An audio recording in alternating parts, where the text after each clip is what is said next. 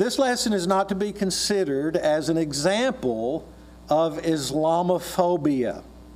It's an attempt to expose some of the teachings of the religion of Islam for what they are, especially Islamic teachings that contradict or otherwise undermine, deny, or reject the teachings of the Bible.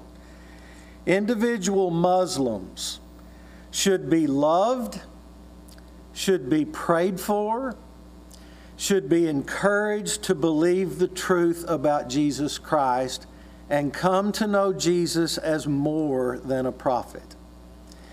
I could probably ask you if any of you have a friend or relative that is a Muslim, and some of you may say yes. I would like to think that I have some friends that are Muslims that I met in Israel a few years ago. I still pray for them. I still think about conversations I had with them. We would have Bible studies at night in our dorm, and we would discuss Jesus. We would discuss the Bible, the Quran, and what differences there were between us in our beliefs. And I remember one night I asked a fellow, I said, he said, "You want me to believe that Jesus is God?" And I said, "I want you to believe the Bible. Is that not what the Bible is saying here?" "Yes." And he said, "I cannot." And I said, "Why can you not believe that?" And he said, "Because it is not what the Quran says." So I say that to let you know that the Quran is the book for Muslims. They say they believe the Bible, and they get a lot of their information from the Bible. But if the Bible is contradictory to the Quran, the Bible has been corrupted. That's how they look at it. So that's some interesting information, I think. There is a spiritual battle taking place in this world. It primarily and ultimately comes down to a battle between God and Satan. And if you don't believe there's a God, you're wrong. And if you don't believe there's a Satan, you're wrong. There is a battle that's going on in this world between the two. And this battle has been raging since the beginning. We only have one source of truth. How are we going to know whose side we should be on? How are we going to know who's telling us the truth? We have one source, and that's the Bible. We must examine every teaching of any organization or religion under the microscope of God's Word, the Bible. Any other document or book used to find or establish truth is unfounded and deceptive. The final authority must remain the Bible, or we will find ourselves on the rough waves of the ocean of religion without a true compass, and may very well shipwreck our lives into a Christless eternity. And my friend, that is dangerous. If you don't hear anything else I say, I want you to hear this. The only way you will have a good future and a happy eternity is if you know Jesus Christ as your own personal Savior. That's it. You say, well, that's what the Baptists think. Well, Baptists think that, but it's not a Baptist way to heaven and a Muslim way to heaven or any other religion way to heaven. There's only one way to heaven, and that's Jesus. Jesus Christ said that He was the way, the truth, and the life. And He was either a liar or He told the truth. So I have staked my eternity on the fact that Jesus is who He said He was. He did what the Bible says He did. He died on the cross, rose from the dead, and that is why I'm worth anything, is because of Jesus Christ. It's nothing in us. We'll talk more about some of those things later. Definitions. These definitions, if you were here, 2 or 3 years ago when I taught this, some of these you have already, but it's never a bad thing to be reminded about a few things that you've heard before. Islam is the name for the religion of Muhammad. The word Islam is the infinitive of the Arabic verb, which means to submit. Islam also means peace. So Islam is the religion of submission to the will of Allah. It could also be called the religion of peace. Sometimes we hear that even on the media. They'll talk about Islam as the religion of peace. The word Muslim, number 2, the term for one who follows the religion of Islam. The word Muslim is the present participle form of the verb Islam. So a Muslim is one who submits to the will of Allah. That's the idea, submission, one who submits. A little interesting thing about Islam, Muslim, you can kind of see those words are similar. When you put an M on the front of Islam, so to speak, that turns it into a participle. Same thing happens in Hebrew, so it's kind of neat to me that happens with that word. So Islam, Muslim. Number 3, Muhammad, the founder of the religion, known as Islam. Number 4, Allah is the Arabic name for God.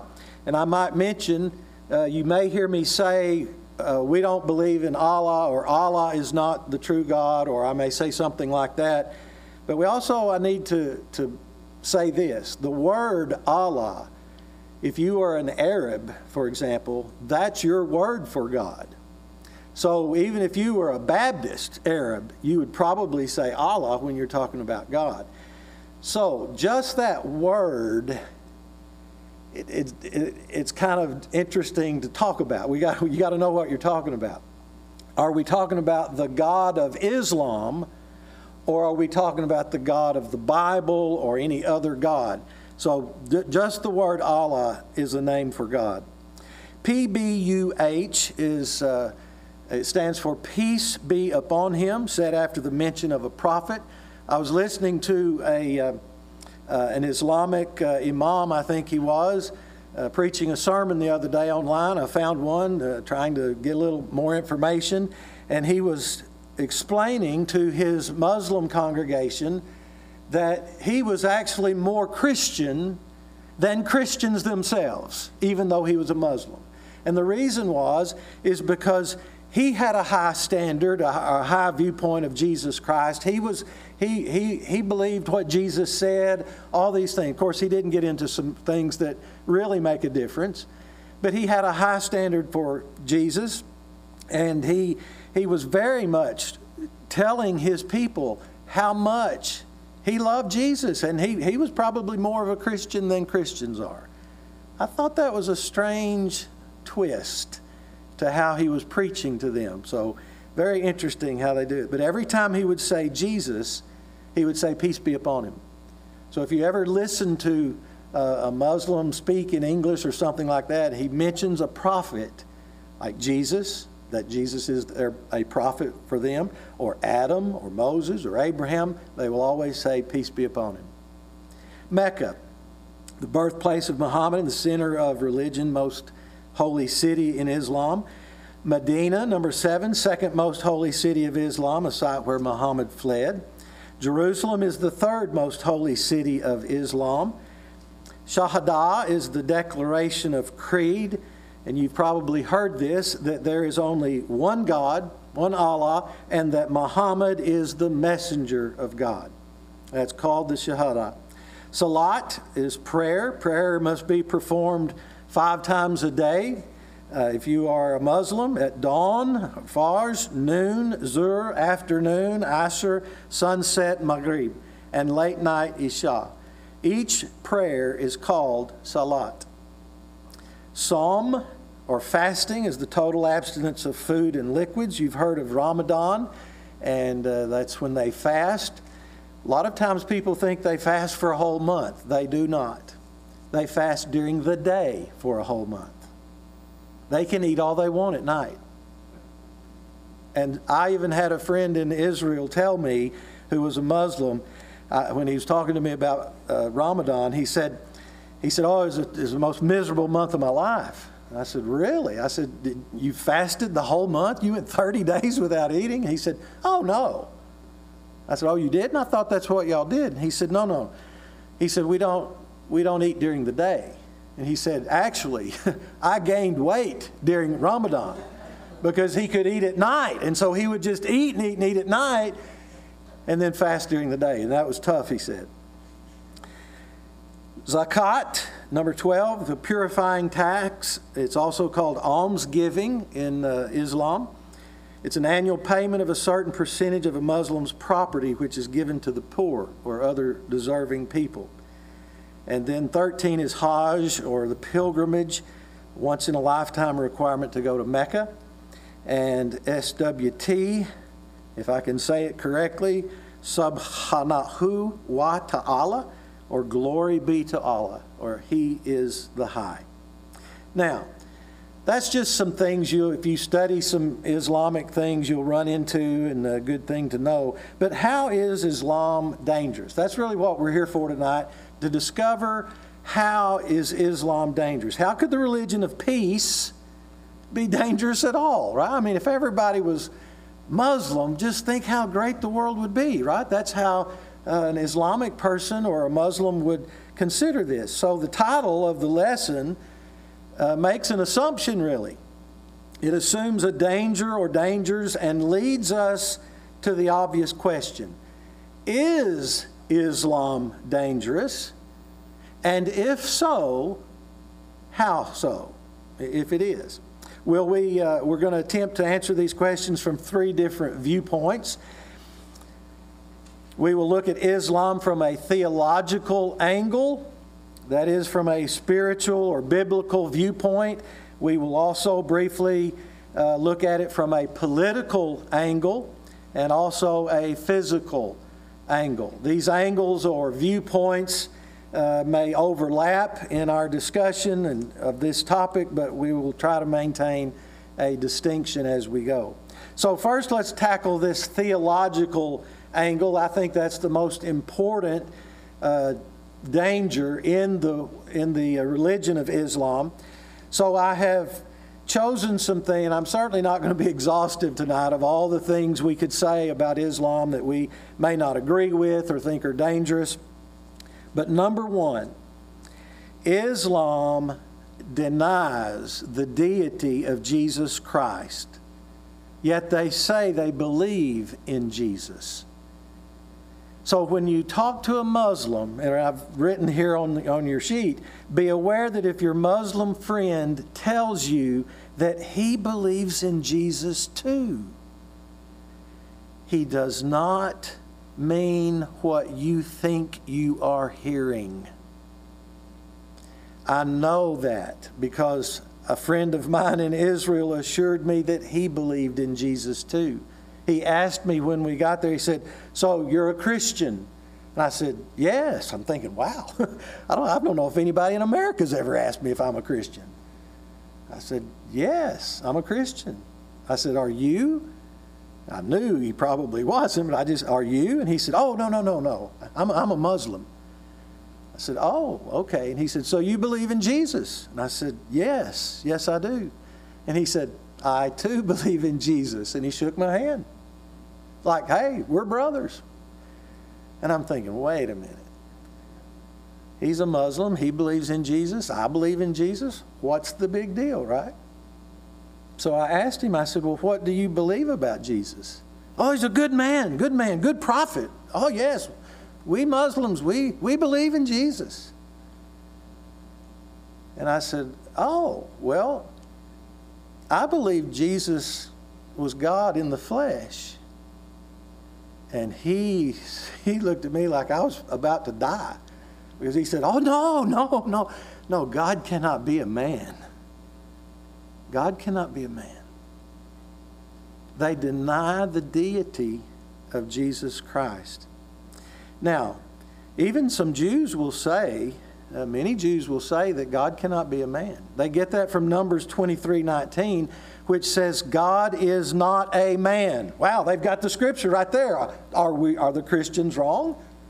Because there's a scripture, Numbers 23:19, that says God is not a man that he should lie, neither the Son of Man that he should repent.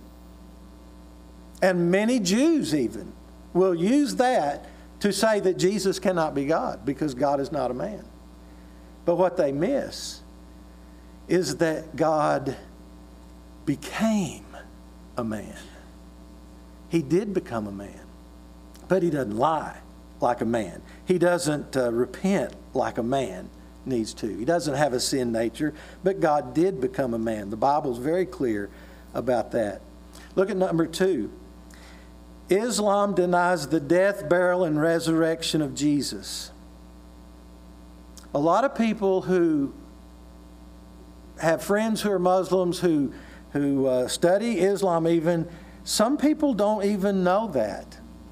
Because I have told many, many people, I said, did you know Muslims do not believe Jesus died on the cross? They're like, what? You thought, maybe he died on the cross, but I didn't think he was God or the Savior or something like that. No, they do not believe he died on the cross, was buried, or rose from the dead. Folks, that's dangerous. That goes against everything we believe about Jesus Christ. That's the gospel. That's the message of Jesus. Here's what the Quran says, just so you don't think I'm making this up. The Quran says, talking about Jesus, they slew him not, nor crucified, but it appeared so unto them. They slew him not for certain, but Allah took him up unto himself. That's in Surah 4, 157, 58. Surah is just a chapter. That's like saying chapter 4 in the Quran. So we have what Islam teaches from the Quran itself that says Jesus did not die. They thought he did. It appeared so, but he really didn't die. Now, if you look at the B part there, a quote from Thinking Biblically About Islam by Colin Chapman, he said, if we try to probe behind this proof text, the logic of the denial of the crucifixion would seem to be that God cannot allow his representative on earth to be humiliated in this way. He must surely intervene to save him from such a terrible fate and vindicate him in the eyes of men. In other words, what he's saying is that if you wonder why do Muslims want to insist Jesus did not die on the cross, it's because they don't believe God would treat one of his prophets that way. But I want to ask you, as the apostles did, which of the prophets did they not persecute? All of them were persecuted. Many of them died a martyr's death, right? So, Quran and the Bible are very contradictory on that issue. Look at 2C, another quote. The Muslim cannot deny that many of the Jews wanted and intended to have Jesus crucified, or that Jesus himself was willing to be crucified. So if you tell your friend, Jesus, he didn't even die, he was willing to die for your sin, he's going to say, well, he didn't have to die for my sin, but he didn't have to die. God spared him. Have they not told you the truth in Christianity? Jesus did not die. And if you say, well, yes, he died and rose again, and he ascended back to the Father, he will say, yes, he ascended back to the Father, but he did not die or rise from the dead. He did ascend. God took him up. I asked my Muslim friend one time, I said, well, if Jesus didn't die on the cross, who did? And he said, Judas.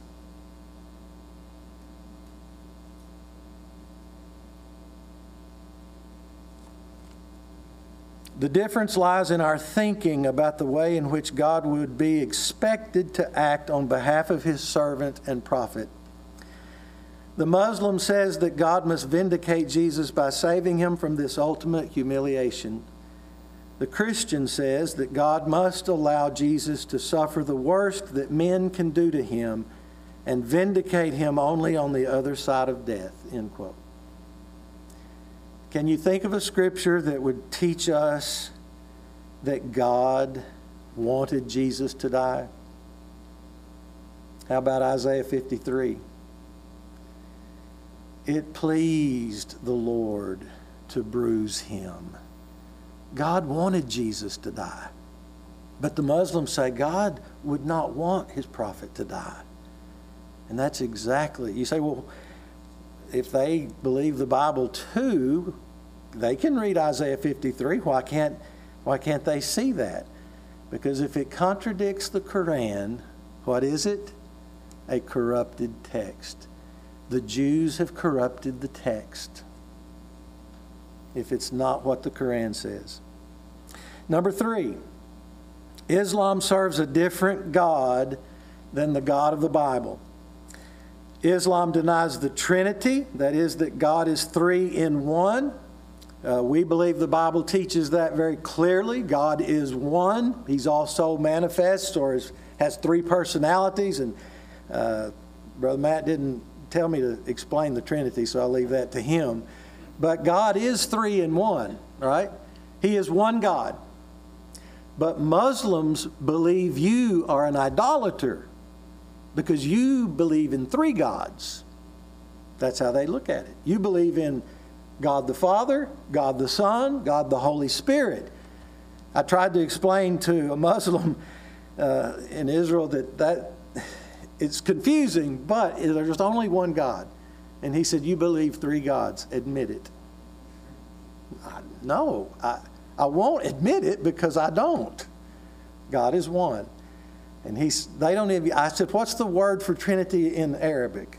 And he said, there is no word for Trinity in Arabic. So they don't even have a word for it. But they deny the Trinity. Islam teaches that God cannot have a son nor become a man. You might write on your sheet, John 1:14. God became a man. He took upon himself flesh. You say, well, it's impossible. It's impossible for God to become a man. And I would remind you, with God, all things are possible. Could God become a man if he wanted to come redeem us? If you say no, I say you have a small God. Because the God of the Bible is big enough to become a man, take upon flesh, and die a death we deserve so that he could redeem us. And that's what happened. Islam teaches that God cannot be known. John 17:3. Jesus was praying, and Jesus, if you look at John 17:3, eternal life is to know God and to know the one who sent him. That is eternal life. The God of Islam cannot be known. Muslims don't even attempt to know God. They fear him. They obey him. They try to do what they think is the thing they should do. But you can't know God. The Bible says you can. Matter of fact, I know you can because I know God. I have eternal life. I know Jesus Christ. Here's a quote from the Quran. People of the book, commit no excesses in your religion, nor say of God, Allah, aught but the truth. Christ Jesus, the Son of Mary, was no more than a messenger, peace be upon him, of God, Allah, and his word which he bestowed upon Mary, and a spirit proceeding from him. So believe in God, Allah, and his messengers, peace be upon them. Say not Trinity. Desist. It will be better for you.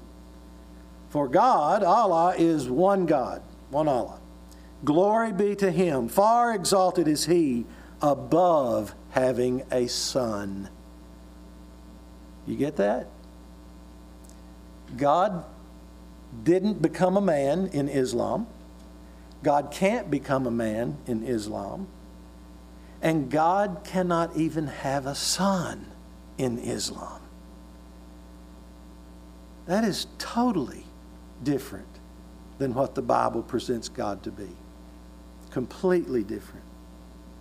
Number 4, Islam has a different book than the Bible for its core beliefs. They, as we've mentioned, they believe and follow the Quran. The word Quran just simply means reading.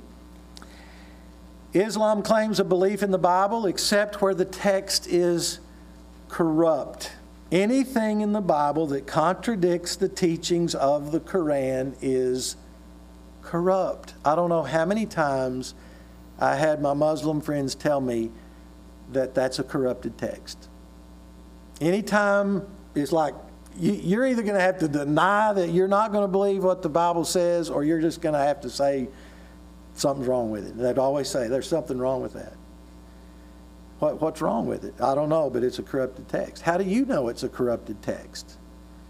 How do you know that? And he said, because it is not what the Quran says. So their final authority is the Quran, not what the Bible says. There are 114 surahs or chapters in the Quran. It's not as long as the New Testament. Wouldn't take too long to read it if you wanted to. Number 5, Islam denies the biblical teaching concerning sin. Islam does not teach Adam's sin as affecting the whole human race. We believe what the Bible says, that Adam's fall plunged the whole world into sin, right? For by one man death entered. Okay, the sin came. We understand what happened in the garden. They ate of the forbidden fruit, and all men became sinners. We have a nature. We have a sin nature. Muslims will say, no, we don't. Adam's sin only affected Adam. We can do things wrong, but we do not have a nature to sin. They don't see sin like we do. Sins, they could commit sins. You just ask God to forgive you. You say He's okay with it. Doesn't require blood sacrifice. Doesn't require anything, but just admit to God you're wrong. I'm sorry. And you're okay. But as far as having a nature, a sin nature, you repent and need a Savior, you need bloodshed for you. No, they don't believe in any of that. Islam does not teach the need for atonement of a sin nature. You say, well, Brother Mark, they don't believe anything the Bible says, do they? Not much, if it's not in the Quran. So let's switch gears for just a moment and talk about the political angle. That's enough danger to me, what we've already seen. If you want to know what your Muslim neighbor might believe, that's what they believe. It's not like, oh, we believe Jesus too. No, you don't. Not like the Bible presents him. Political angle. I suppose this is where a Baptist preacher could really step off into some deep water, right? If I start talking politically, because I try not to do that. But number 1, Islam desires the annihilation of the nation of Israel. How does Islam affect this world? They want to get rid of Israel. You say, well, aren't we thankful that'll never happen? Well, yes, we know what the Bible says, but guess what? It doesn't mean Israel might not suffer. Have you been reading the news or watching the news lately? What's happened from Gaza and all of that still happening. They're still fighting over there even today. But Islam desires to control of the world. Scratch out that one of. I have a few typos, I guess. But Islam desires to control the world. That's their desire. They want Islam to be the religion of every nation in the world. You say, well, not in America. Yes, they do. My friend told me that he hated Osama bin Laden, and he was a Muslim. And I said, you're a Muslim? He's a Muslim. You hate him? He said, yes, I hate him. Why do you hate him? He said, I hate him because, now what would you think? That was 9/11. Why would a Muslim hate Osama bin Laden after 9/11? I would think because all the innocent people that died, right? Or he was a murderer or something like that. No. I hate him because his family lives in America and they are millionaires, and what he has done has made it difficult for people like me to come to America. Muslims can't come easily to America anymore. I asked him why he wanted to come to America. He said, oh, you have freedom. I want freedom.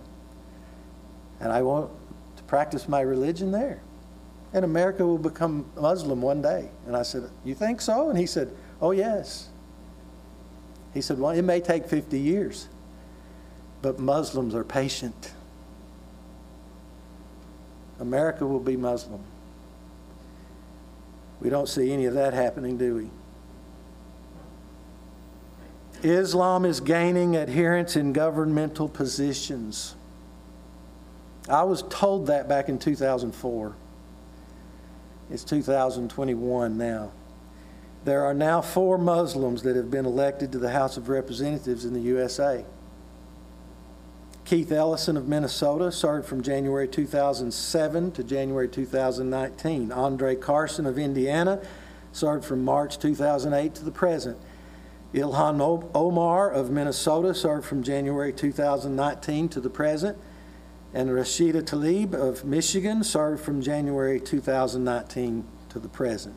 No Muslim has been elected to the U.S. Senate. The U.S. Senate currently has 10 Jewish senators and 27 Jewish members of the House. Number 4, it makes the Jew people mad. Some of you may remember this story told one time, but when a Muslim friend said in 2004, he gave me a copy of the Mel Gibson movie, The Passion of Christ. It had just come out, and he gave that to me, and I asked him, I said, Muhammad, his name was Muhammad. I said, Muhammad, what is this? He had Arabic written on it. He said, it's the Passion of Christ. You're a Christian. I thought you'd like to see it. Well, I haven't seen it, but I'll keep that. I thought, well, at least I got a souvenir, right? And I said, Muhammad, I've got to ask you a question. Anything, Mark, anything. And I said, you're a Muslim, right? Yes. But you don't believe Jesus died on the cross, do you? And he said, no. And I said, but this movie you just gave me pictures, doesn't it depict Jesus dying on the cross? And he said, yes. I'm confused. Why, if you don't believe that happened, why would you give me a copy of a movie that shows Jesus dying on the cross? And his answer was, because it makes the Jew people mad. To him, it didn't matter if it was true or not. It makes Jews mad. Think about that. Think about your mindset when that's how you feel. He said he gave the movie to all his friends because it made the Jew people mad. The fight in the Middle East is not about land. It is about religion. If you doubt that, wake up. It's about religion. The recent bombings in Israel from Gaza resulted from a desire to annihilate the Jewish people, not simply to control the land. The teachings of Islam divides the world into 2 parts. You have the house of Islam, and you have the house of war. The goal of Islam is to dominate the world, and the house of Islam must conquer the house of war.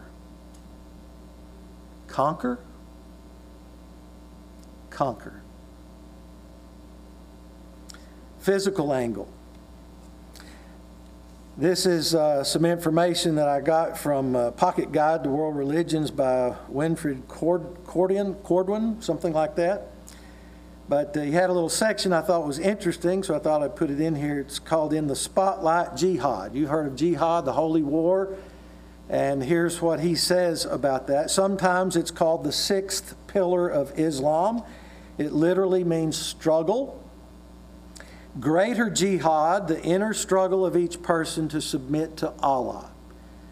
In other words, every Muslim has their own personal jihad going on. Their struggle to submit to God, to do the right thing, to live like they're supposed to live, to be good people, to be what they ought to be.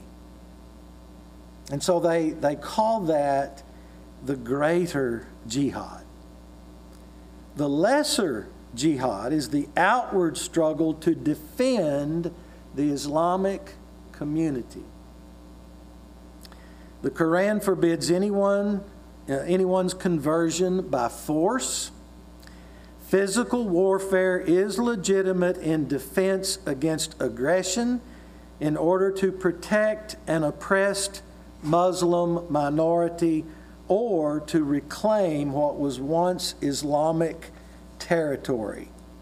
And from what I have read through the years, it is Islamic territory if there is a mosque there. Get online and see where all there are mosques in America. It's their country to them. They own it. And they will. That's what they want to do. That's the struggle, because they are attempting to reclaim what was once Islamic territory. Have you ever heard the expression Allahu Akbar? Since 9/11, we have become very familiar with that, haven't we? It means God is great, or God is greatest. It's repeated before terrorist activities, and it usually, when we hear that, it makes us cringe, because many times someone's about to die. Something bad is about to happen. But let's get back to something I think is even more dangerous. The great question: who is Jesus? I think that is the great question of all time. And I love this quote that I found thinking biblically about Islam. If the synoptic gospels, that is Matthew, Mark, and Luke, if the synoptic gospels, therefore, can guide us in our approach to many of the particular areas of disagreement between Christians and Muslims, the Gospel of John reminds us that ultimately all our discussion with Muslims must center on the one question: who is Jesus, Son of Mary? By the way, I'll interrupt the quote to say this: Muslims have no problem if you try to teach them about the virgin birth of Christ. They believe that. You say they believe the virgin birth of Christ and they don't believe He's God? That's right. He was a prophet. God can do that if He wants to. They don't have a problem with the virgin birth of Christ. They do have a problem with Jesus being God, or God becoming a man. Back to the quote: what is the real relationship between the prophet Jesus and the God who sent him? Even if we know how to deal with every individual question, it may take a lifetime to learn how to speak with Muslims in anything like the terms of John's gospel. This kind of controversy is not for beginners. You got to be careful. No, this is why I think it's so very important for us to know what we believe. And I'm going to say it. I think sometimes churches, I use that word rather loosely, okay? But sometimes I think churches are so worried about entertaining their young people and making everybody feel good that we've quit teaching what the Bible says. And when we quit teaching people what the Bible says, there's 1 billion plus people out there willing to teach them that Jesus is not God, and He did not die on the cross, and He did not rise from the dead. And we sit back and go, that's way over there. It may be in your next door. It may be at your next door.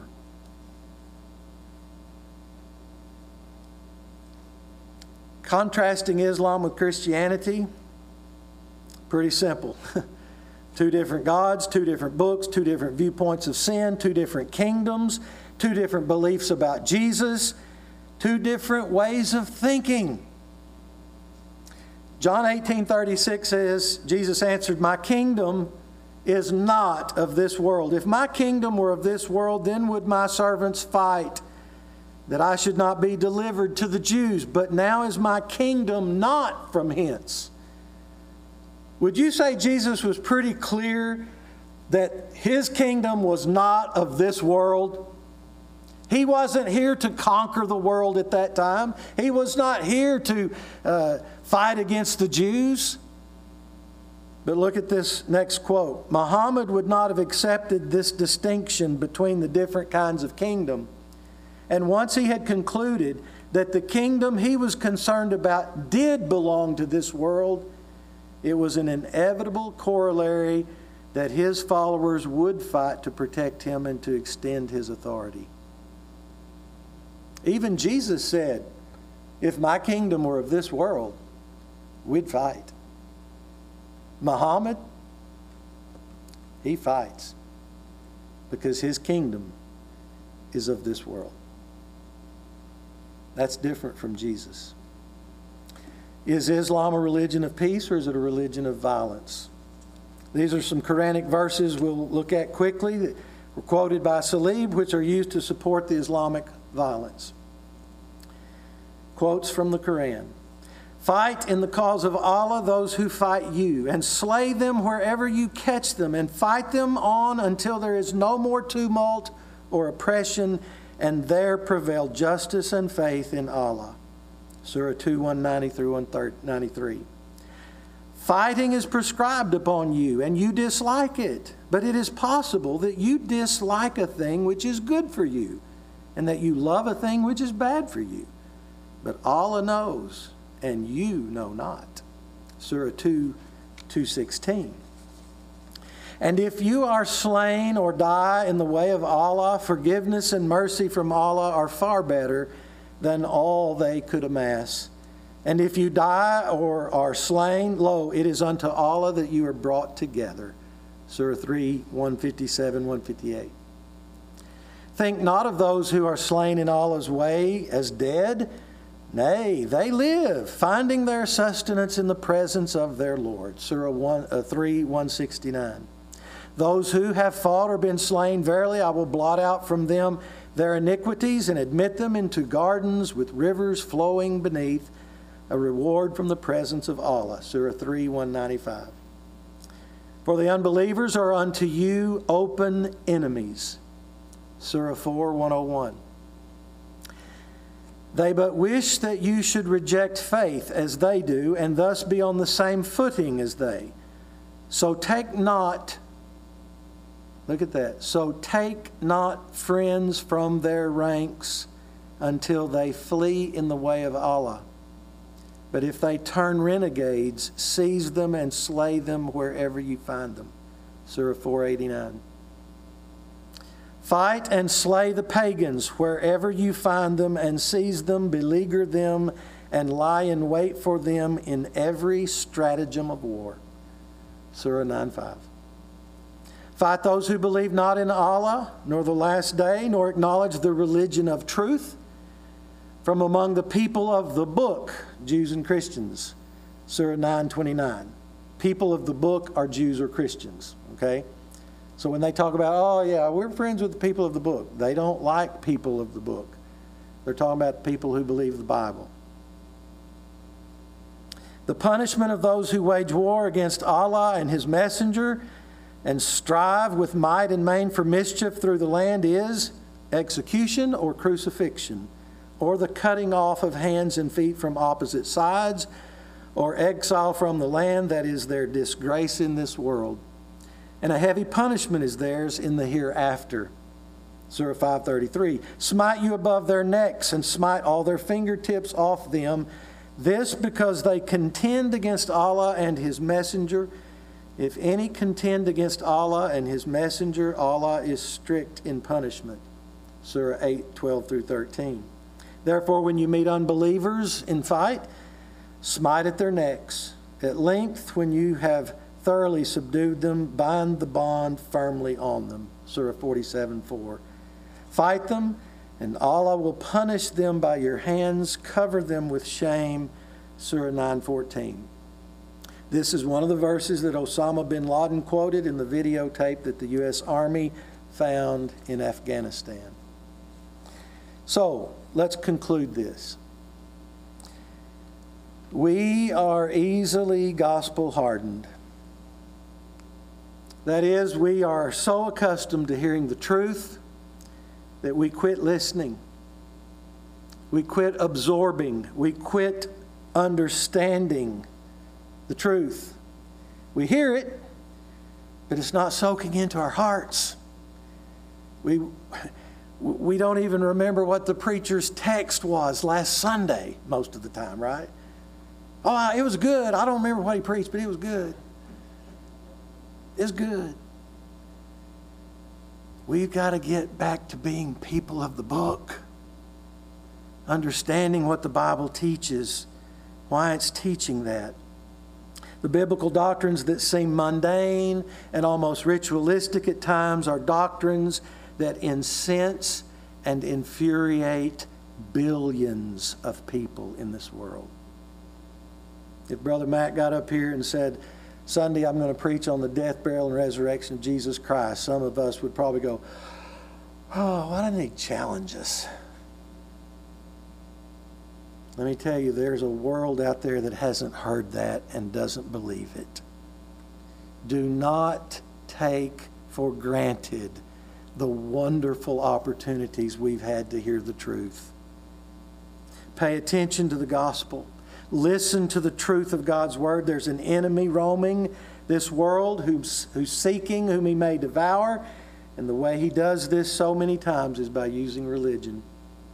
Religion is the curse of the world. I wrote an article in the Malvern Daily Record years ago when they asked me as a local pastor to write the devotional for the religious page, and I wrote on religion's the curse of the world. I was never asked to write another article for the Malvern Daily Record. Truth is the answer. Don't be religious, be right. Eternity is too important. Be right. See Galatians 1:6-9, how we should feel about people who preach another gospel, right?